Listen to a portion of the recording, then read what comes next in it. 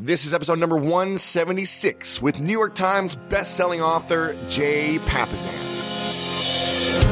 Welcome to the School of Greatness. My name is Lewis Howes, former pro athlete turned lifestyle entrepreneur. And each week we bring you an inspiring person or message to help you discover how to unlock your inner greatness. Thanks for spending some time with me today. Now let the class begin.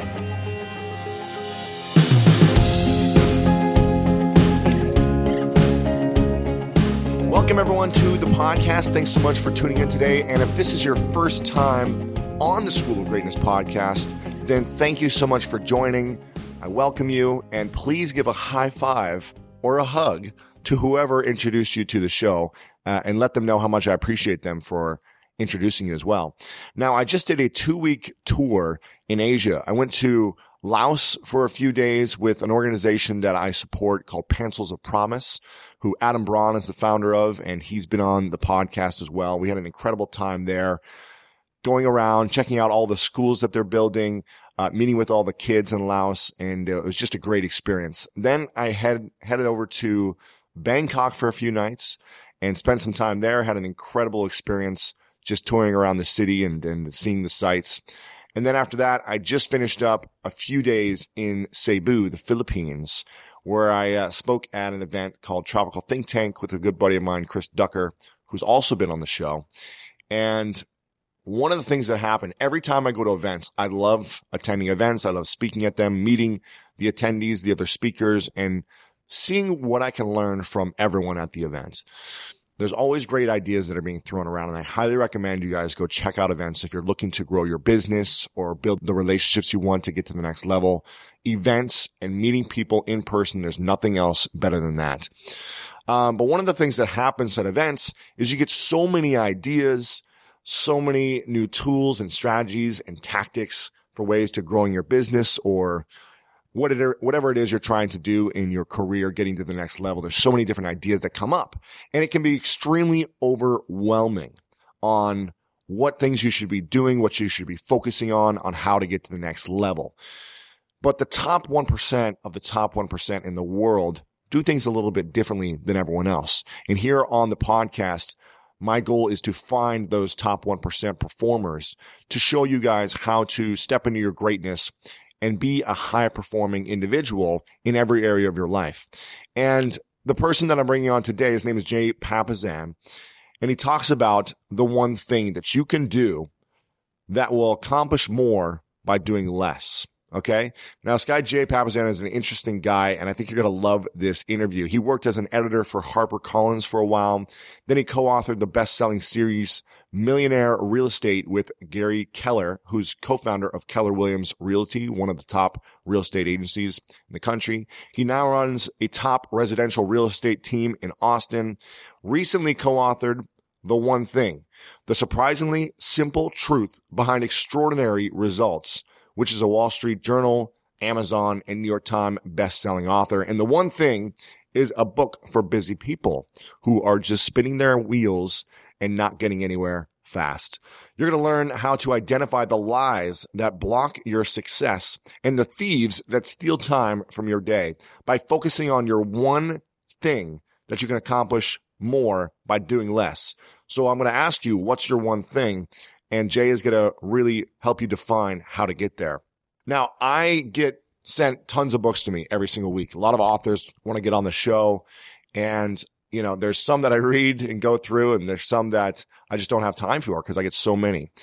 But I never really actually buy books because I just get so many sent to me. And this one is one that I saw in the airport, and I said, I'd heard so much about it from so many different friends and connections that were like, you got to check out this book, that I ended up purchasing this book at the airport, and I couldn't put it down. And I think you're going to learn why once you listen to this interview. So without further ado, let me welcome you to the one and only Jay Papasan.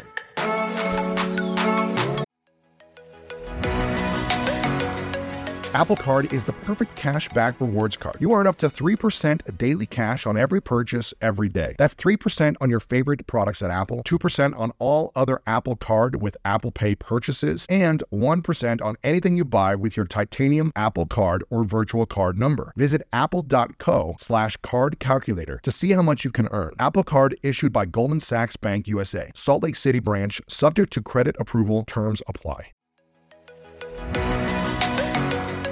I don't know about you, but when around 3 p.m. hits, I find myself craving the right refreshment to get me through that mid-afternoon slump. New Pure Leaf Zero Sugar Sweet Iced Tea is full-flavored sweet tea, but without the sugar and the calories. It might take several bottles for you to believe that a delicious sweet tea can really have zero sugar and 0 calories. But you know what they say, life is full of surprises. Or in this case, full of flavor. New Pure Leaf Zero Sugar Sweet Iced Tea. Try it to believe it. For 20% off your next 12-pack, head to Amazon and use promo code 20PureLeaf. That's promo code 20 PURELEAF for 20% off.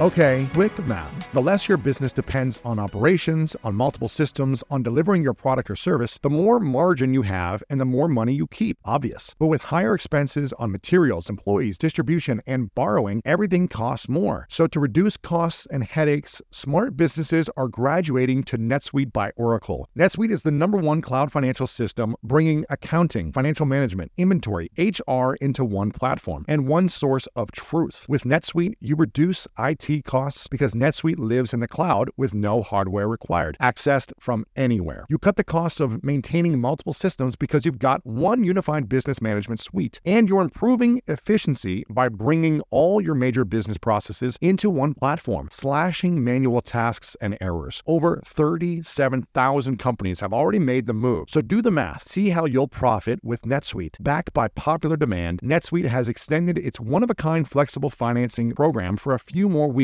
Head to netsuite.com/greatness. netsuite.com/greatness. Again, head to netsuite.com/greatness. Welcome back, everyone, to the School of Greatness podcast. Very, very excited about today. We've got my man, Jay Papasan on. How's it going, Jay? It's going great.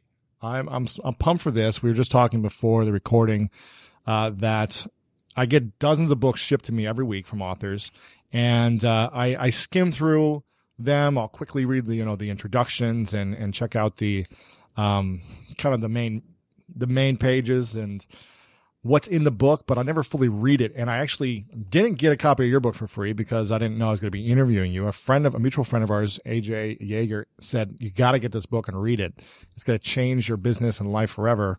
And so I actually bought this book, which I don't buy too many books, and I'm halfway done and I'm loving it. So I'm excited that we're about to dive in about this. And before we even talk about it, it's called The One Thing, The Surprisingly Simple Truth Behind Extraordinary Results by Gary Keller and Jay Papasan. And before we even dive into it, I'm just going to tell you guys that you need to go buy this because it's a New York Times bestseller, Wall Street Journal bestseller, Amazon bestseller, USA Today. It's hit every bestseller list, and it's that good. It's so simple and easy to follow. Great. I love when there's pictures and diagrams in books, by the way, so thanks for that. It makes it easier for me to read because I'm a slow reader. And it's just, it makes sense. I like books that make sense and that reminds you of what you're really supposed to be doing. So first off, thanks for writing this book, and thanks for all the great things you and Gary have been up to in serving the world, because this has been really helpful for a lot of people. I know that, and it's already helpful for me. So thank you. Awesome. Thank you for that endorsement. And special shout out to our designer, Caitlin, that helped us with those. We won a lot of awards for those images. And I'm a visual learner, and it's weird as a writer. I love books with images too. It really helps me interact with the stuff. So that's cool. Very cool. I usually end with gratitude, but I want to start with gratitude today. And I want to know what you're most grateful for in your life recently. I just got to take 2 weeks off with my family. We went to Bali.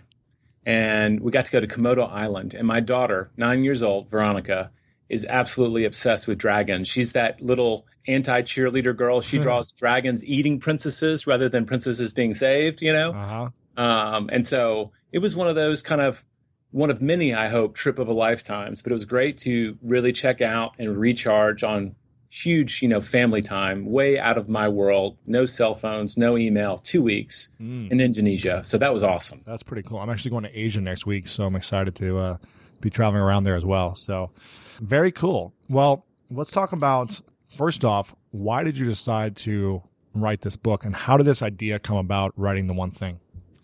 I think that, literally the book came out of an essay. My partner, Gary, founded Keller Williams, and we were working on a course to help realtors sell more houses. And he said, I want to take it home for the weekend. I want to jazz it up a little bit. I'm going to write an essay to lead it off, an introduction.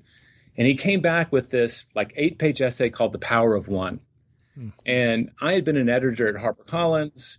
I'd worked on a lot of best-selling books, and I was like, wow, this is kind of it. We'd already written a couple of bestsellers together, but I knew that this was his book. And it's about, Gary has always kind of known intuitively, and his secret of his success was that he was willing to identify the priority and give it more time and effort than anyone else. He's a really smart guy, but he doesn't have to be the smartest guy in the room. He works really hard, but he doesn't work long hours. I mean, the key to all of his success was that tool, that prioritization. And I just remember thinking, wow, this is going to be his good to great. And that started a 5-year journey where we took his reflexive technique for success in business and tried to systematically research it to make sure that we were right. And that was just an amazing journey. So one came from an instinct, right? That, wow, this is his thing. And one, everybody needs it. We got too much on our plates. Our calendars are too full. We need a reason to say no. And my biggest gift from the book is when you know what you're saying yes to, really understand it, it really gets easy to say no. And that's a really good gift to have in this day and age. Wow, that's powerful, yeah. And did you say it took 5 years for you guys from start to finish? Yes. Kind of ironically, we set out to write a book on focus and we got distracted. We actually wrote another book called Shift in the meantime because the market crashed and we had to respond to it. Wow. But that only took us about 18 months, and then we had 2 researchers working in the background throughout that. So it's about 5 years of work from start to finish. Gotcha. Okay. So what do you think is the biggest challenge in the world right now? Let's just say in America, what's the biggest challenge for most entrepreneurs or people that dream bigger, that are up to big things, that are put a lot on their plate because they want to tackle all these different things? What do you think is the biggest challenge that they face? I think my instinct goes, and I'm not sure it's going to be the exact right answer, but I go straight to technology.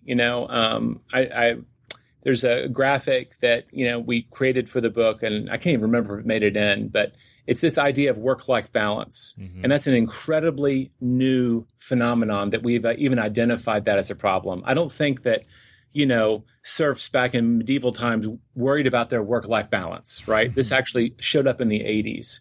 And a lot of that has been really exacerbated by the fact that cell phones and smartphones, there's no barriers between when we're at work and when we're at home. And that happened really rapidly. And you can see the year the BlackBerry came out, the number of times that showed up in popular literature just goes through the roof. Yeah. And it actually peaks with the iPhone. So I think that I love all the tools we have to be entrepreneurs from home and to not have to be renting and have the expense of an office. But we have to also have an adaptation to know, when are we at work? When are we doing our work? And when are we at home and living our lives? And I think that that's a big challenge for us right now. And do you think work-life balance is possible, or is that a way? Are we supposed to be having a balance in work and life? That's one of the lies that we identify in the book. It's actually being sold to us as a destination. This idea that we just get our life just really organized, it's all going to fall into place. And we'll have a great relationship with our kids and our spouse and with, our work relationships, and it'll all be just like nirvana. And it's actually a verb. And it's something that you have to do actively. That was a big aha. It's a big point that I try to make. A lot of the people we work with every day are female entrepreneurs. And I think they have it doubly hard, right? They're trying to balance a strong obligation to family. They often neglect their personal life completely to take care of family and work. And so this idea that there's a nirvana out there, it's a disservice. It makes us think that other people are succeeding when they're not. So it's just something you actively do. So, So what I'm hearing you say is that work-life balance is not possible. Is that right? I think that is absolutely correct. That's the way we come at it. I think that a huge business, a hugely successful business, is by nature going to be a little bit messy. Yep. And if you're focusing on your one thing, like we talk about in the book, you're going to be neglecting a lot of the little things. Right. I think that's okay to be out of balance professionally, but you can't neglect your health. You can't neglect your key relationships. You can't neglect your spirituality. If you neglect those things for too long, you're going to have a real problem, a profound problem that might derail the work that you've done. Yeah. And I think the importance is, from my own experience, is that they need to be in balance at some point, but they are not equal balance. For instance, when I'm running my business and I've got a launch or I'm working on a book for the last year, I'm putting a lot of energy into that. And it's sometimes, late all-nighters I'm putting in. So I'm not balancing, relationships or other certain things in my business because I'm putting a lot of energy into one thing. But I think that I need to have a check and a balance at a later point where I recover and I get back to something else, as opposed to just putting all my time into the one thing forever. That's what seems to work with me. If I just grind all day, all night, and never balance anything in my health or my relationships, then there's going to be a downfall, I think. Is that what you're leading into? I think you're dead on. We want people to be purposeful about it. And if I go into it, like there's an event we do every year where we host about 14,000 people over 1 week. And it's a grueling, period of time working up to it. That week itself is really tough. I'm kind of an introvert, so I'm like, in mobs of people for a week. And you just go into it knowing I've got to counterbalance. And that's kind of the word we introduce. Gotcha. Is that you're going to consciously, it's okay to get out of balance, especially with work, but you've got to immediately counterbalance. You can't, say, all right, when this business goes public, I will go back and help them out. That might be too long. Right? You might have neglected things for too long for that to work. So it's a regular sort of attending to those things so they never get too far out of balance. Gotcha. What's another major lie that we believe in or that we're told that's going to help us be successful? We kind of prioritized them. The first one is this idea that everything matters equally. And I actually don't believe that people walk around defending that idea that everything's equal. They actually just act that way. And I think that when you have too much on your calendar, your to-do list is too long, you end up doing what I do. I mean, I'm guilty of this. Instead of doing the most important thing on your list, you do the things that will make your list shorter. And you push off the important things. Yeah. And you're just trying to make the list shorter for psychic relief. And I think we all fall guilty of this sometimes when we really get overwhelmed. And the real key here is you need to always be prioritizing, because doing the most important thing always trumps that other stuff. Yeah. Okay. So prioritizing. And what about multitasking? Well, that's number 2, right? So when people have too many things to do, the first thing they fall prey to is doing the little stuff, right, to shorten their list. The second thing is they'll try to do 2 things at once. And it's funny, while we were writing this book, I kept trying to figure out how many articles I could find on Google. It was just one of those little fascinations. And in the beginning, I could find like 100 articles, and it was then 1 million. And then it was like, at one point, it was like 3.9 million was the last time I checked, articles on how to multitask better. Wow. And so there's this idea out there, and people are proud of it. Women say they do it better than men, but it really runs in the face of all the science. And, there's a guy named Clifford Nass that we kind of led the way for us. And what I loved about his research is Nass, he was a Stanford University guy, and he actually idolized multitaskers because he wasn't a good one. And he designed a study to figure out not why they were wrong, but how they did what they did so well. And so he surveyed, I think it was like 208 grad students, divided them into groups of people who multitask well according to them and those who didn't, and then gave them a battery of tests. And I'm just going to quote what he said in the New York Times. The results were, multitaskers were suckers for irrelevancies. They were lousy at everything. Wow. Every single battery of tests, the people who were bad at multitasking outperformed those who thought they were good, including a test of multitasking. That's funny. And you just find that and you're like, so you're fooling yourself. Right. It costs you time. On average, about 28% of our workday is lost to this kind of juggling back and forth between tasks and having to reorient. It's really one of those things that's been sold on us, and it's kind of selling us down the river. Yeah, and I love in the beginning somewhere in your book, you have a quote or a little graphic that says, if you chase two rabbits, you will not catch either one, right? That's right. Yeah. It's an old Russian proverb. Yeah, I love that. And, I think everyone's experienced that probably when they're multitasking. They feel like they're getting more done, but really when you do one thing at a time and you're focused on that energy and you clear the distractions, you're going to be more productive at it. It's going to be a better result, and you'll actually get it done faster. That's the truth. And when you study people who are achieving at a really high level, at least for a period of time on a regular basis, they're not multitasking. Right. You wouldn't let your surgeon multitask. You wouldn't let your pilot multitask. Hopefully you don't let your driver multitask. Right. We know when lives are at stake, we treat it really seriously. And it's kind of a shame that people don't treat their most important work just as seriously. Right. I want to go over one more of these lies. When you say big is bad, can you talk about that line? It's funny. Our publisher really wanted us to cut this from the book. He was like, what? People don't argue with big. People want big. That's why they buy business books. But we've been coaching and training entrepreneurs for, decades. And when people start lining up and doing the right things, they identify their one thing. They don't multitask while they do it. They make it a habit. All of those things we talk about in the book. At some point, you're going to hear them say, but, I just want my business to be comfortable, right? I don't want a big mess. And people have these preconceptions about what big actually means for them. It's very unusual to find people who are really, really want to shoot for the moon. Right. And so we kind of tried to blow that up. Gary was fortunate. The brief period of his life where he was employed, he worked for about 4 people, and he only ever worked for millionaires. Wow.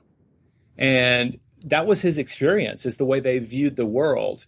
And his point and our point in the book is that when you aim at a really big goal, and you allow yourself to aim at a big goal, you're going to pick bigger models and systems to work it, and you'll have bigger relationships to help you out. And the moment you start aiming low, like a safe goal, that's a comfortable goal, you're going to adapt those same habits and systems. And those are the things that really define us and our relationships around them. And it's nothing you would ever advise your kids to do. So, we don't take our own advice, right? Go ahead and aim big and build those habits and build those relationships, because they're going to drive you a lot further. Right. That all sounds kind of trite, but it's something that every entrepreneur has to hear. If there's one thing I'm guilty of violating in this book again and again and again, it's not thinking big enough. Really? One of my favorite parts about my job is that I get the opportunity to travel a lot. And in fact, I'm recording this right now while I'm in Mexico. And actually, I was thinking about something that I wanted to share because I get a lot of questions from so many people about different side hustle ideas. So here's one for those of you out there that are on the go a lot like I am, or traveling a lot. When you're staying in your Airbnb on your trips, have you ever thought about how you could be making extra money by hosting through Airbnb while your home is vacant? If you're interested in an extra stream of income, Airbnb hosting is an easy place to start, and it's like giving your home some company while you're away. Your home might be worth more than you think. Find out how much at airbnb.com/host. So listen, we all know life is full of yada yada, like those quote unquote free trials that somehow still charge your card for something, or when companies have those sneaky gotchas hiding deep in the fine print. And I know you've dealt with yada yada before, like those bills that keep going up and up for no reason at all, or when budget airlines promise a cheap fare but then charge you for every little thing until you realize you're paying more than you would have somewhere else. And yes, it is possible to outsmart yada yada, like triple checking airline deals to make sure all you need is already included, but you don't take yada yada in life. So don't take yada yada from your wireless provider. Metro by T-Mobile has no contracts, no credit checks, no surprises, and nada yada yada. Stop by one of over 6,000 Metro stores nationwide. When you get a new car or a new home, your first reaction might be to say things like, oh yeah, or I can't believe it, or booyah. But what you really want to say is the one thing that can get you the help you need. Like a good neighbor, State Farm is there. State Farm is there with the coverage you need for your car, your home, and even boats, motorcycles, RVs, and other things that matter to you. With a State Farm agent, you know someone is there to help you choose the coverage you need. With so many coverage options, it feels good knowing you can find what fits for you. And when you need ways to get help, State Farm gives you options there too. In person or on the phone with your local agent or on statefarm.com, where their award-winning app State Farm lets you do things your way. So when you need help protecting the things that matter most, remember to say, like a good neighbor, State Farm is there. I mean, we came out of the gate and we were talking publishing beforehand, and it's called The One Thing. We obviously wanted it to be a #1 bestseller. Yeah. And so we did the science, right? We looked at the trends over the last 3 years. We felt like, you know what? If we can get about 40,000 copies pre-sold, I feel pretty confident we'll be a #1. And so we started building our marketing plan around pre-selling 40,000 copies. Well, the first time I sit down with Gary in that, he goes, what in the heck are you doing? Didn't you read our own book? It's like, he goes, double it, triple it. I want to see a plan for selling 100,000 copies. Wow. And that immediately made me uncomfortable. I mean, 40,000 is huge. Right. But then we start really asking bigger questions. And only because of that did we actually reach our goals. We ended up, I think our total sales over the first month was like 66,000. Wow. But guess who came out at the same time? A lady named Cheryl wrote a book called Lean In. That's right. Tough to and so beat. we're going head to head. Facebook. Oh, gosh, I know. And so it's like, you can't control that. Yeah. But if we had thought smaller, we'd have never reached our goals. And so I just look up all the time and I find myself short of an expectation or saying no to something where if I just thought bigger and been working from a bigger model, we could have had more. You're inspiring me right now because, I asked my publisher, I asked like the lead salesperson, I said, what number will make you literally rip your shirt off and run around Times Square half naked screaming because you'll be so excited? We hit that number by the end of the first week. And she said, as a woman, she said 30,000 copies within the first week would be really great. It'd be amazing. And I said, okay, cool. I'm going to go for 50,000 then. But now you're making me think like I should go for 100,000 to start even thinking bigger. So I might be inspired to create my new goal as 100,000.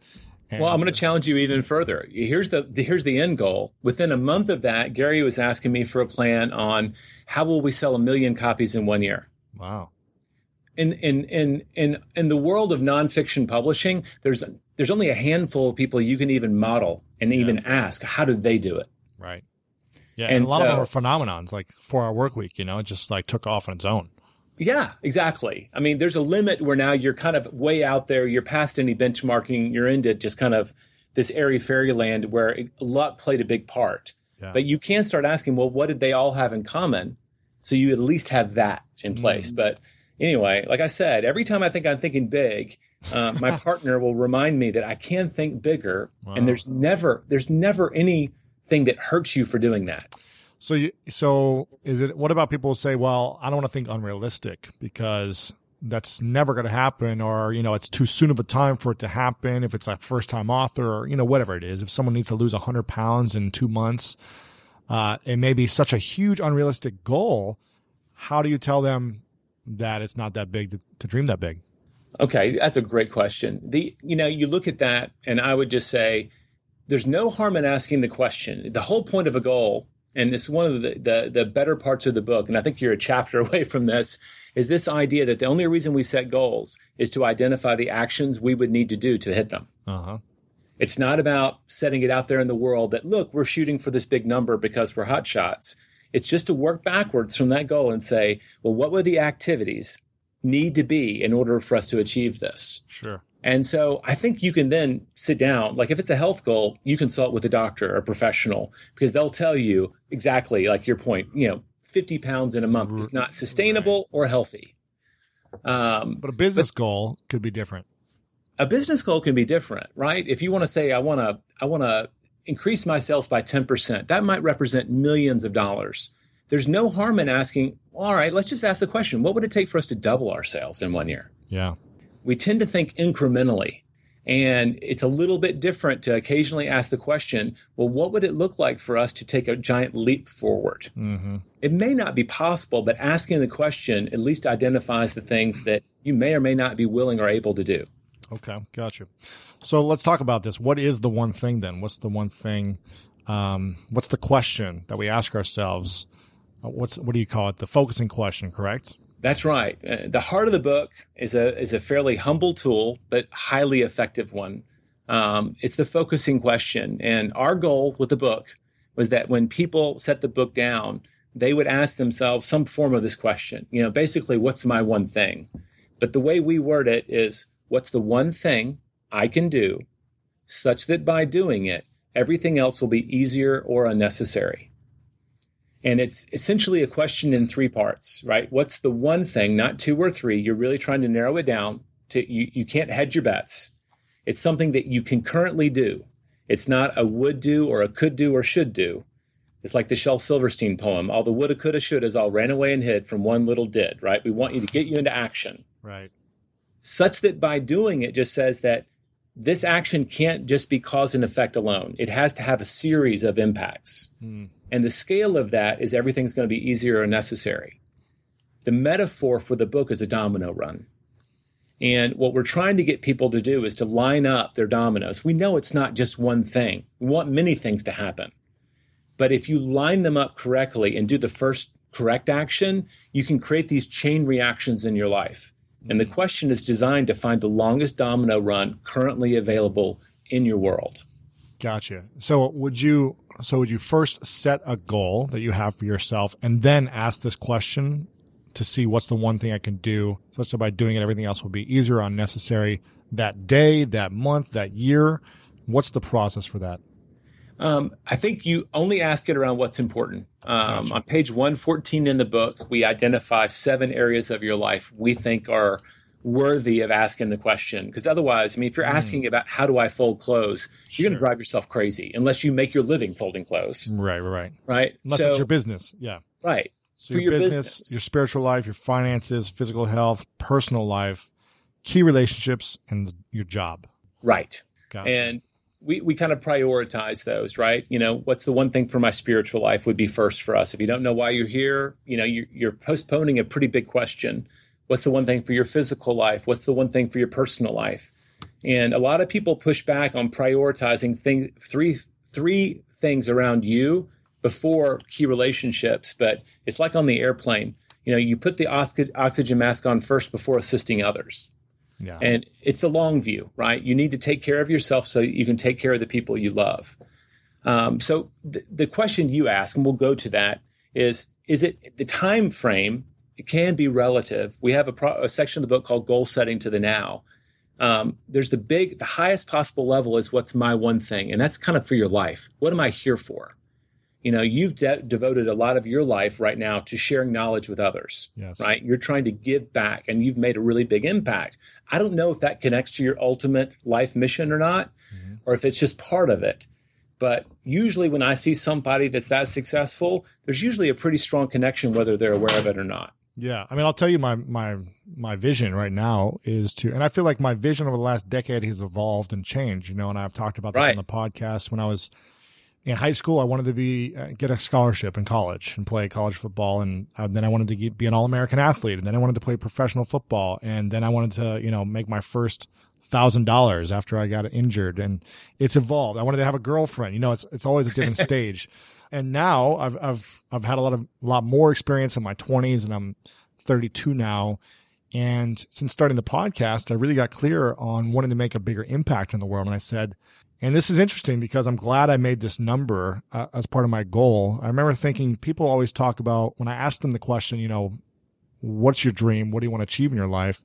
And a lot of people would say, I want to help. I want to inspire people. I want to help people. And then some people would say, I want to inspire millions of people.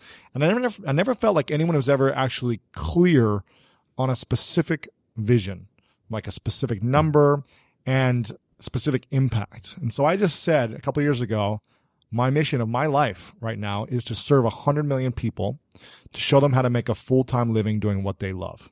Because I believe if people are doing what they love, doing the things that fulfills them the most, and they're making an income around it, then they're going to be the most fulfilled they can be. And they're going to inspire other people around them by their actions. They're going to love themselves because they're doing what they love and getting paid for it. They're going to feel worthy. They're going to treat themselves better, and they're going to treat their health better.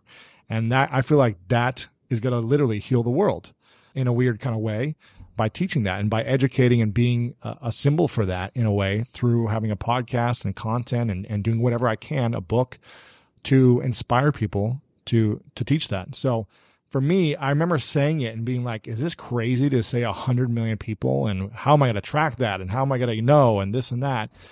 But I'll tell you what, since I've declared it and made clear on it, things are moving out of the way for me to realize what I need to do to act bigger and to play a bigger game, to create more leverage with my audience so that they will spread the word for me. So it's not as daunting of a goal anymore.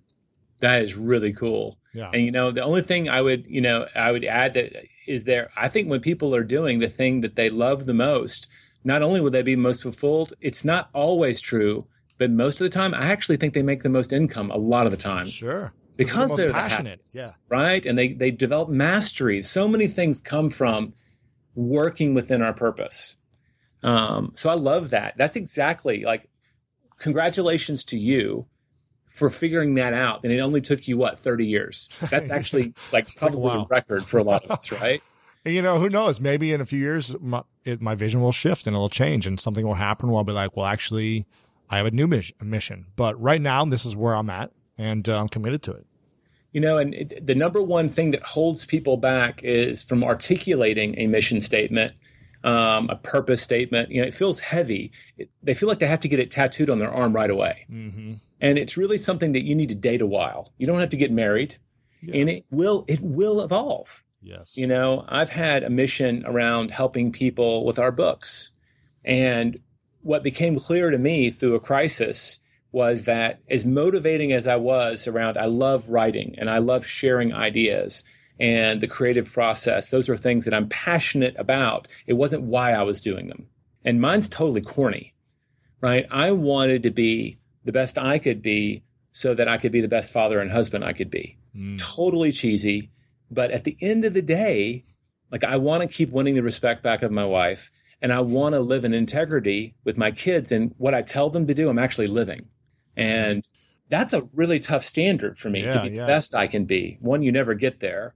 And it's led me to ask bigger and bigger questions because I want them to do that. Does that make sense? It makes a lot of sense. And when you say you want to win the respect back of your wife, does that mean you lost the respect at some point? I never want to. I never want to take it for granted. Every day I want to make her prouder that she said yes. Wow. And just holding yourself to that standard. She's my best friend, right? Yeah. Love of my life, best move I ever made. You can go on, be as cheesy as we want to go.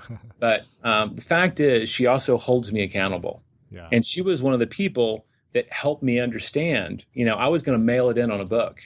And she said, wow, you're an author. You do this for a living. We tell our kids that you're an author. And it sounds like you're not going to do your best on this. And when she told me that, I hated her for just a brief moment. And then I surrendered and I said, you're totally right. I've got to change my attitude about this project. And that was when it became clear. I was like, I could, on my own terms, have done a mediocre job, which would probably have been better than some other one. I think I'm pretty good at my craft, but it wouldn't have been my best. And there are days that you have to do that if you really want to walk down that path. So she helped me get really clear, and I changed it. I have it on my little goal sheet that I carry with me everywhere. That's at the top of it. And that helps remind me that I got to always be raising my game. I always got to be trying my best because that's what I got to practice what I preach. I got to live in integrity. Sure. So if that's the height of it, you then work backwards. It's like your goal of 100 million. I would ask you, if you were following, the system, where would you have to be? What would be the one thing that you would have to accomplish in the next 5 years to feel like you were on track for that?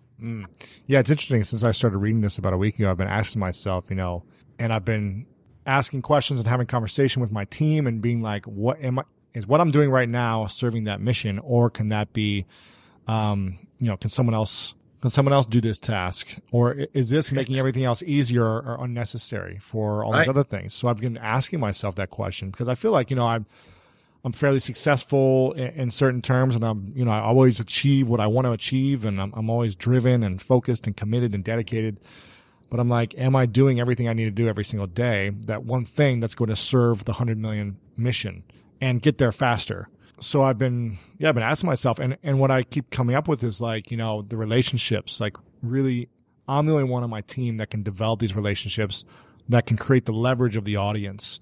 So a lot of it is making sure my interviews, I'm getting the right people on the interviews who can spread the message that I want to serve people, that when people listen to it, they are so inspired, they want to spread the message. It's like when you have a great book, you don't need to have a great marketing plan. You just need to write a great book and it'll do the marketing for you if it's that great. So I'm evaluating everything and asking my team and telling my team to read this and making sure that they're holding me accountable for what I am doing and what I'm not doing, and what's going to best serve the overall mission. So it's been a lot more of that. Your role playing, we hinted at this earlier. One of the greatest benefits about getting clear about where you're going is it makes it easier for you to say no to anything that's off that path. Exactly. Yeah. It's interesting. Yeah. I also said to I had Tim Ferriss on the show recently, and I asked him, he gets inundated with opportunities, like amazing opportunities constantly. He showed me his inbox. It was like 1,500 messages in the last few weeks or something that he just can't reply to because it's so overwhelming. And it's not junk mail. It's like, invest in this opportunity that could be a potential, another multi-billion-dollar company in the next couple of years. Invest in this. It's speaking for $100,000 here. It's, all these different opportunities. And I go, how do you make your decisions? And he goes, unless it's a fuck yes, it's a no. And I was like, that's really interesting because, at some point when you get so many opportunities, if it's not like the most exciting thing in the world that's going to serve your mission or that's going to be on part of your mission, then it's a no. And I think that's really hard. It's been hard for me in the past to say no to a lot of things that seem cool or awesome or whatever if it's not going to serve that mission. And I think people get caught up and they get distracted because of all these opportunities. If we were to go back and add a chapter to the book, I would have added another lie, and it would be the lie of the low-hanging fruit. And I think that because most of us aren't absolutely clear about where we want to go, and that's okay, right? I mean, it's great when you are. It's okay to be a little bit unsure, but that lack of certainty, because we haven't stopped to work on it, the low-hanging fruit, we're like, wow, that's a huge win. I can go do that and acquire this many customers or this many listeners, whatever your goal is, right away. But if it's not actually on the path to where you're going, you could have just set yourself back a year. Mm-hmm. And again, distraction, yeah. It's a distraction, but it's coming under the guise of low-hanging fruit, right? It's an easy investment. So I like his answer, right? If it's not an absolute F-yes, slam dunk, right? Boom, you've got to say no to it. I would much rather say no to 100 good opportunities than take one bad one. Man, yeah, that's powerful stuff. I mean, how does someone start to evaluate these things? You've got a great exercise in here that's kind of like a list for your spiritual life and your physical health and your personal life. But what's something that someone can do as a conversation starter with, say, their husband or their wife or their business partner? What's something that they can do just to start the conversation and get clearer and clearer on their mission, whether they know what their mission is or they're unclear about it and they just want to be more productive? What does that conversation look like? In terms of identifying your purpose? Yeah, I'd say identifying your purpose and identifying your one thing and making sure that, well, let's start with like, what is your one thing? Well, it's funny is there's this great book out there. You probably have run into it. It's an older book. It's called The Happiness Hypothesis. Mm-hmm. And he was the first guy to introduce this metaphor, and I've read it in a dozen books since. But it's the idea of the elephant and the rider. And if you've ever seen, like on National Geographic, some 90-pound kid riding on the back of an Asian elephant through the jungle, his question was, is there anything that boy can do to stop the elephant from leaving the trail if the elephant absolutely decides it's going to leave the trail? Right. There's nothing. Right. And so, unless you had a gun, I don't know. Yeah. Well, then the elephant ain't going anywhere. Right. Right. So he said, look, understand that the writer is your intellect. It's where we think we want to go. It's where we want to direct things. But the elephant is our heart. And when I read that, it was at one time I was like, wow, so I just need to listen to the elephant. Where have I been heading this whole time without realizing it? Because whether you were going there consciously or not, you've been inching up to it. Like I've always wanted to be a writer, but I worked in bookstores, right? I secretly wrote short stories. I got an MFA, worthless, right? And then you turn around and find yourself as an editor in New York. I'm backing my way up to the thing I most want without ever articulating it. And so at the end of the day, when I sat down and asked the question, I went through a life transition, got married to my wife, we relocated to Austin. I got to restate kind of where I wanted to go and start identifying myself not as an editor, but as a writer. And so, the gift of it is that you've probably been heading down this path a long time, and the people who know you best will say, look, if you're not aware, this is what you're here for. Right. And a lot of times people know it, but they don't trust it because it's coming from them and someone hasn't endorsed them, right? They haven't been blessed with this title that they can go do it. Or they don't have the credentials or the education, the degree or whatever. No, a lot of people come to me and say, like, I get so frustrated when I hear this, when they come to me and say, I don't think I can charge this because I don't have the certificate or the degree or whatever. And I'm like, listen, if you can get people results, you can charge whatever you're worth. Yeah. And it just frustrates me. I hate seeing that. The people who end up making the most are the ones willing to actually ask for it and then deliver. They won't make it again if they don't deliver. Right. That's clear. But I think that when people ask the question, sit down and say, what is it that if I could do it, working, not like you don't write down fly fishing unless that really is true. That's what you want to do as a profession. But what would I do that really I wouldn't care how much I got paid to do? Most people kind of know the activities. Like I love to negotiate. I love to work with people. They can narrow it down to some extent, even if they don't have a job title. And then what would I be working for? And for some people, it's about knowledge, it's education. And I think just asking a couple of key questions, you'll be in the ballpark. I just say pick a compass direction. You don't have to know if you're going to Detroit, but if that's north of you, start heading that way and see if you like that journey. Yeah. Most people don't take the first step, and that's really where it is. Just start taking that first step to articulating why you're here and explore that and see where it takes you. Yeah.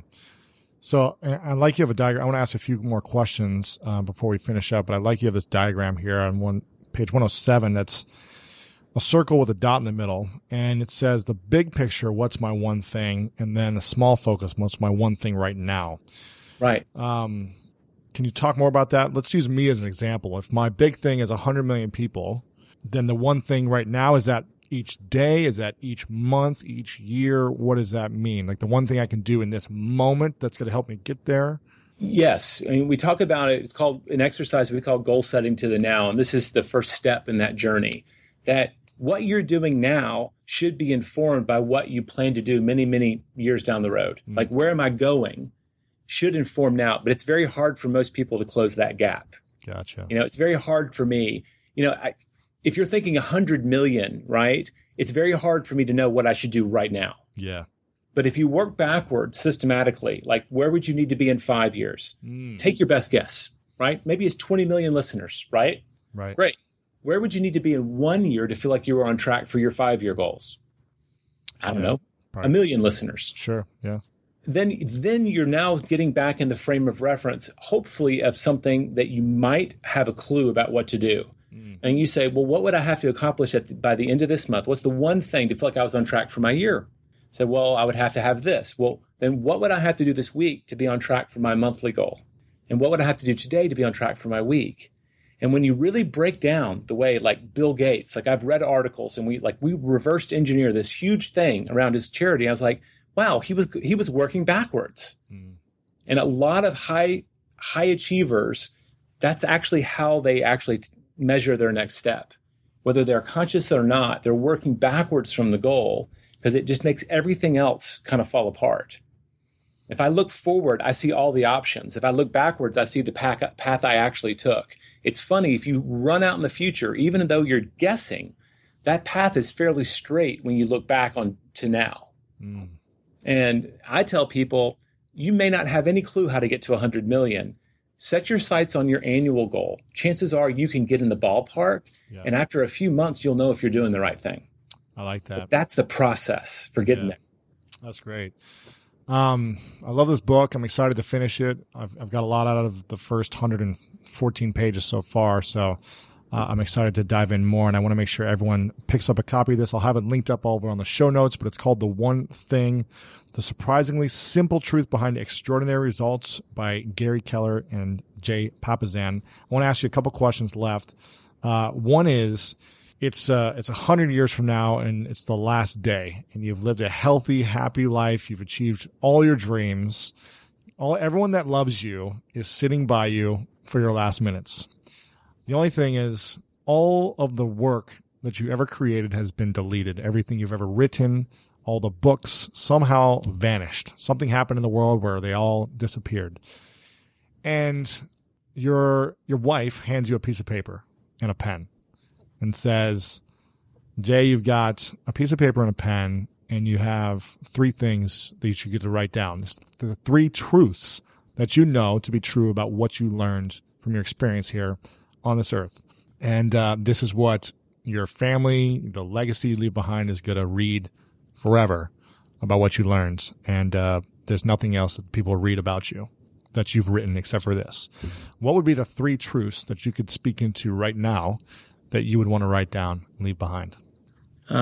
It's funny when you say that, I just say, wow, all my work wasn't for naught if my wife and kids are right there. Right? Because that is a big part of my mission. I do think that fundamentally at the end of everything, it is about our relationships. And that's what I imagine I will be focused on my deathbed, and how well I did.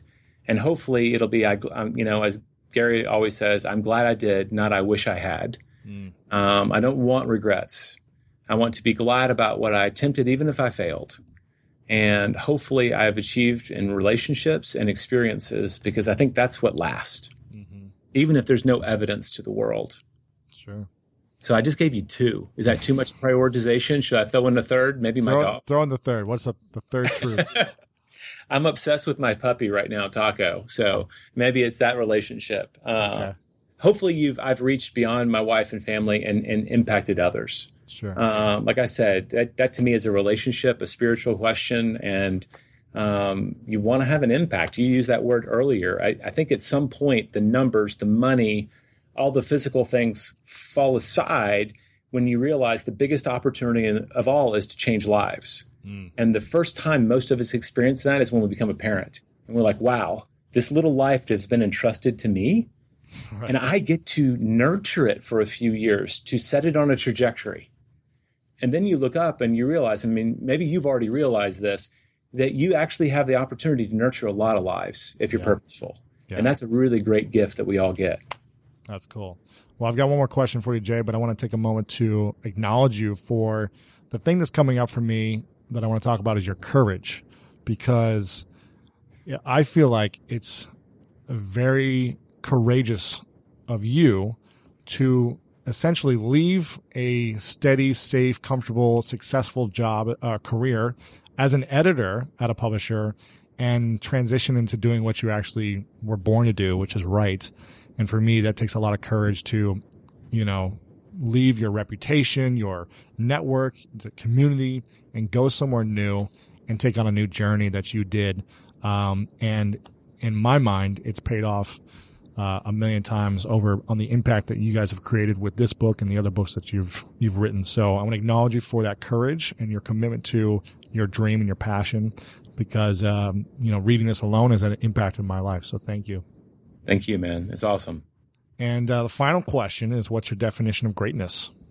I think greatness, we always say success, greatness. I always want to tell people, if you know what you want and you get what you want, you've achieved the greatest possible success. And the problem for most people is they're not really clear about what they want. Greatness to me is doing your best. So I need to know what I want to be my best at, and absolutely strive it's not, I think it's an internal question is what I'm getting at. I think it's, did I do my best or not? And that's a very personal, spiritual question, not did I run the race faster than the guy next to me? I love that. Jay Papasan, thanks so much for coming on. I appreciate you. Thank you very much for having me. There you go, guys. I hope you enjoyed this episode with Jay. If you did, make sure to share it with your friends and check out all of the resources and show notes over at lewishowes.com/176. Again, feel free to post it over on Facebook and Twitter and anywhere on social media. Get the word out. If this is your first time coming to the podcast, thank you again so much for being here. Thank you for showing up. I hope you had a great experience. And if you did, please pay it forward by letting another friend know about this episode or check out some other episodes and share them with your friends. That's how we've grown so fast in the last couple of years, is mostly word of mouth. And it means a lot to me when you guys continue to share it, promote it, and let your friends know about the School of Greatness. Thanks again, guys. Again, episode number 176, lewishowes.com/176 for all the information. You guys are incredible. We've got some big guests coming up next, and you guys know what time it is. It's time to go out there and do something great.